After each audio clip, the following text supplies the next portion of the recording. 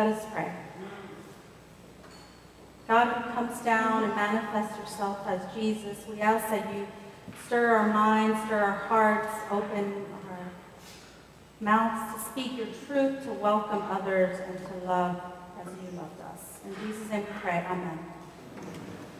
Good morning, all. It's good to see everyone. The church calendar. So I want to kind of start a little bit talking about the church calendar because it's an interesting tool that we use. I want you all to know that we don't just kind of like wake up and say like, oh, these are the lessons that I kind of want to preach on today. And so I'm going to pull out from an Old Testament lesson or a New Testament lesson.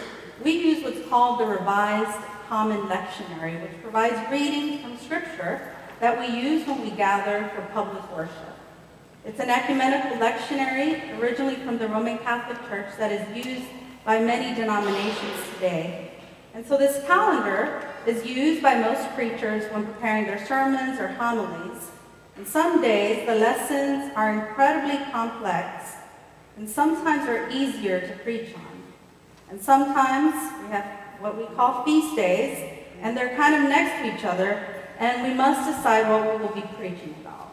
And so I'll tell you a little bit more about this. So for example, you may remember that just last month, we lost a week of Advent, like we're usually kind of used to having 4 full weeks. We went from Advent 4 to Christmas within hours, and the season of Christmas did not include a Sunday.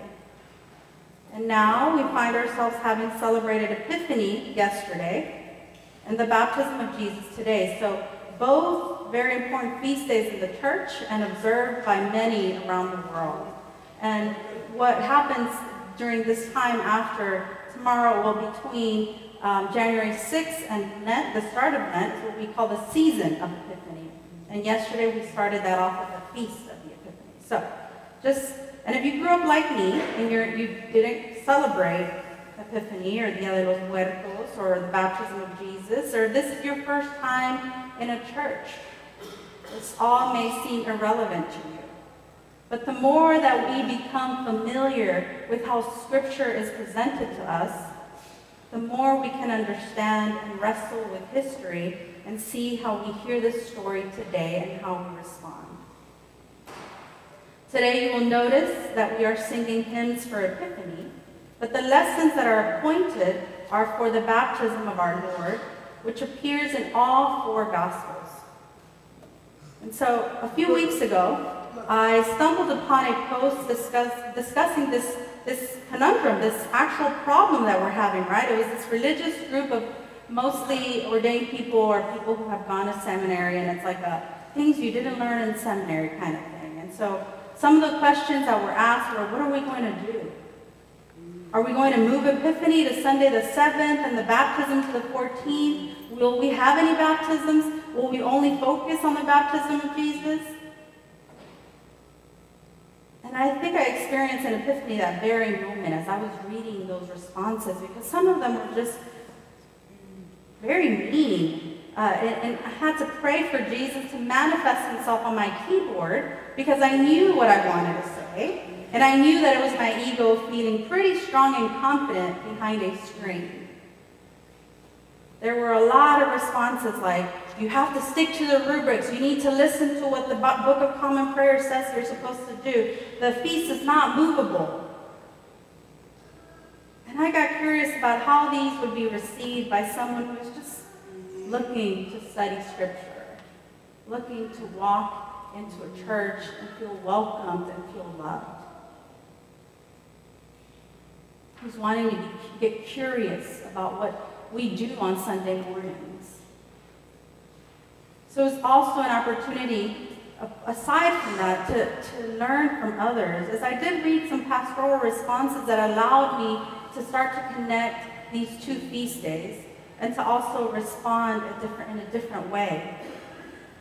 And it was a reminder that we don't always get it right, but that we are allowed to start over and ask ourselves how our actions align with our words and with our baptismal covenant. And that's what both Epiphany and the baptism of Jesus remind us. That is what they have in common, that there is this hope and this gift that is God through Jesus.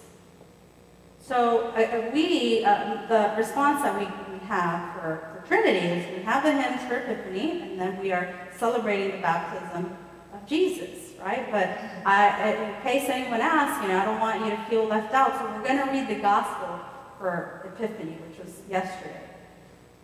In the time of King Herod, after Jesus was born in Bethlehem of Judea, wise men from the east came to Jerusalem asking, "Where is the child who has been born King of the Jews?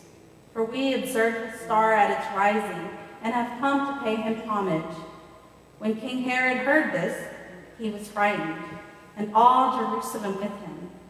And calling together all the chief priests and scribes of the people, he inquired of them where the Messiah was to be born. They told him, "In Bethlehem of Judea, for so it has been written by the prophet, 'And you, Bethlehem, in the land of Judah, are by no means least among the rulers of Judah. For from you shall come a ruler who is to shepherd my people Israel.'" Then Herod secretly called for the wise men and learned from them the exact time when the star had appeared. Then he sent them to Bethlehem, saying, "Go and search diligently for the child, and when you have found him, bring me word so that I may also go and pay him homage." When they had heard the king, they set out, and there, ahead of them, went the star that they had seen at its rising, until it stopped over the place where the child was. When they saw that the star had stopped, they were overwhelmed with joy. On entering the house, they saw the child with Mary, his mother, and they knelt down and paid him homage. Then, opening their treasure chests, they offered him gifts of gold, frankincense, and myrrh.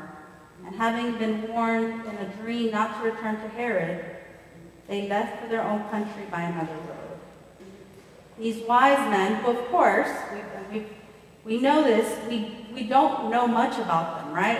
We just know that they studied the stars. We don't even know if they were men.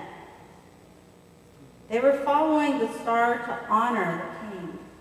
And this frightened Herod, right? And he felt threatened, and that's why he's like, "Yeah, let me know where he's at. Yeah, I want to go pay him homage," right? But he cannot stop them from reaching Jesus, to witness Jesus. And most importantly, they were the only ones that had the ability to follow the star. So Herod needed them. He couldn't just say, "Well, I'm just going to wander out and see if I can follow a star," because that was not his gift. And then in our gospel today, John the baptizer appears proclaiming a baptism of repentance. And in those days, Jesus came and was baptized. Now we know that Jesus did not need this baptism. But again, here we get this example of showing solidarity with the people, leading by example and walking and journeying with them. Not in front of them, but joining them. Becoming a God that is accessible. But also here we connect, because Jesus is also experiencing his own epiphany, right? He saw the heavens torn apart and the Spirit descending like a dove on him. And a voice from heaven, "You are my Son, the beloved. With you I am well pleased." And so here we are, left with this reminder of how the sacrament of baptism unites us with God through Jesus and the Holy Spirit. And how this season of Epiphany, we hear of Jesus' ministry, and we are curious and hopeful and wonder what is to come and what is to happen. I want to end with a prayer from Henry Nouwen that says, the truly good news is that God is not a distant God, not a God to be feared and avoided, a God of revenge, but a God who is moved by our pains and participates in the fullness of the human struggle. God is a compassionate God. Amen.